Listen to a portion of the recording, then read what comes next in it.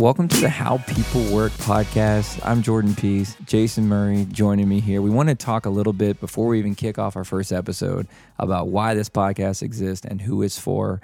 If you recognize my voice or recognize my name, it's because you're still following the Bragworthy Culture feed and now you've landed here and the title has changed. Bragworthy Culture was the name of the podcast from the very beginning. The idea being we wanted to interview leaders of companies that we perceive to have a very, what I call high culture, right? Those that treat their people well, treat their people generously. People love to work there. They brag about working there to their friends.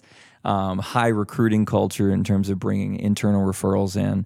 And the idea there was that I thought it would be useful for people to listen to leaders that were being successful in that way, recruiting the right people, keeping the right people, et cetera. And I think it was helpful. I hope it was helpful to you as you listened.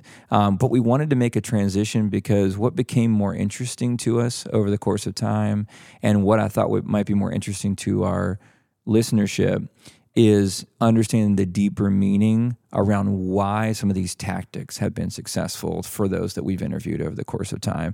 In order to understand the why, we really need to understand the human element. We need to understand how people work. And that is the area where we're going to get more practical, get a little bit more tactical. We'll talk about exactly how to go about hiring, how to go about compensating, how to go about keeping your people happy and building a great culture. But we're going to start with helping you understand as you listen to this podcast who the people are that work for you, how they think, what makes them tick, what's important to them, spanning 5 different generations in the workforce. So it's an incredibly difficult thing to lead a company in this moment in history. Yeah. And so we hope to bring a ton of insight. And I think as I think about who should listen to this podcast, it's people that are trying to lead really well, people that are, let me phrase it this way, people who need to lead their company into the future, right? If you're on the back end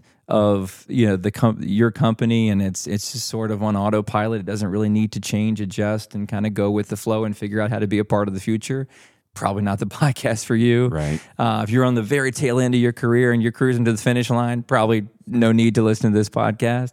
But if you're in a position where you've got to figure out the new normal, you've got to figure out how to work with these digital natives, you've got to figure out how to do this remote first thing, you've got to figure out how to figure out the future of work alongside very few of your peers that are going to also be successful alongside you, this is a place that's going to be incredibly helpful to you. Right. So if you're leading people, if you hire people, if you manage people, if you inspire people, if you influence people, right, we want this to be for you. And so that intersection, as you said, of how people work as individuals and how they apply themselves to work is something that we think is really important.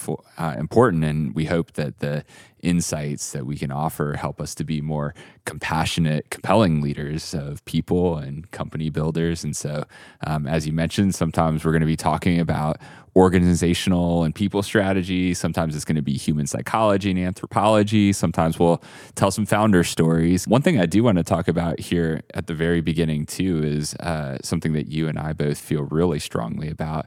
And it's this notion that work is good. Yeah. Throughout this podcast, we're going to convince you and help you convince your people that work is good. That's going to be a topic that is a thread throughout many of the things that we do because and it's something that's a little countercultural, I think, in today's environment. But I think it's really important for people to find true meaning and satisfaction and fulfillment in what they do day to day. And so that's going to be something that we hope you find a lot of value in what we talk about today.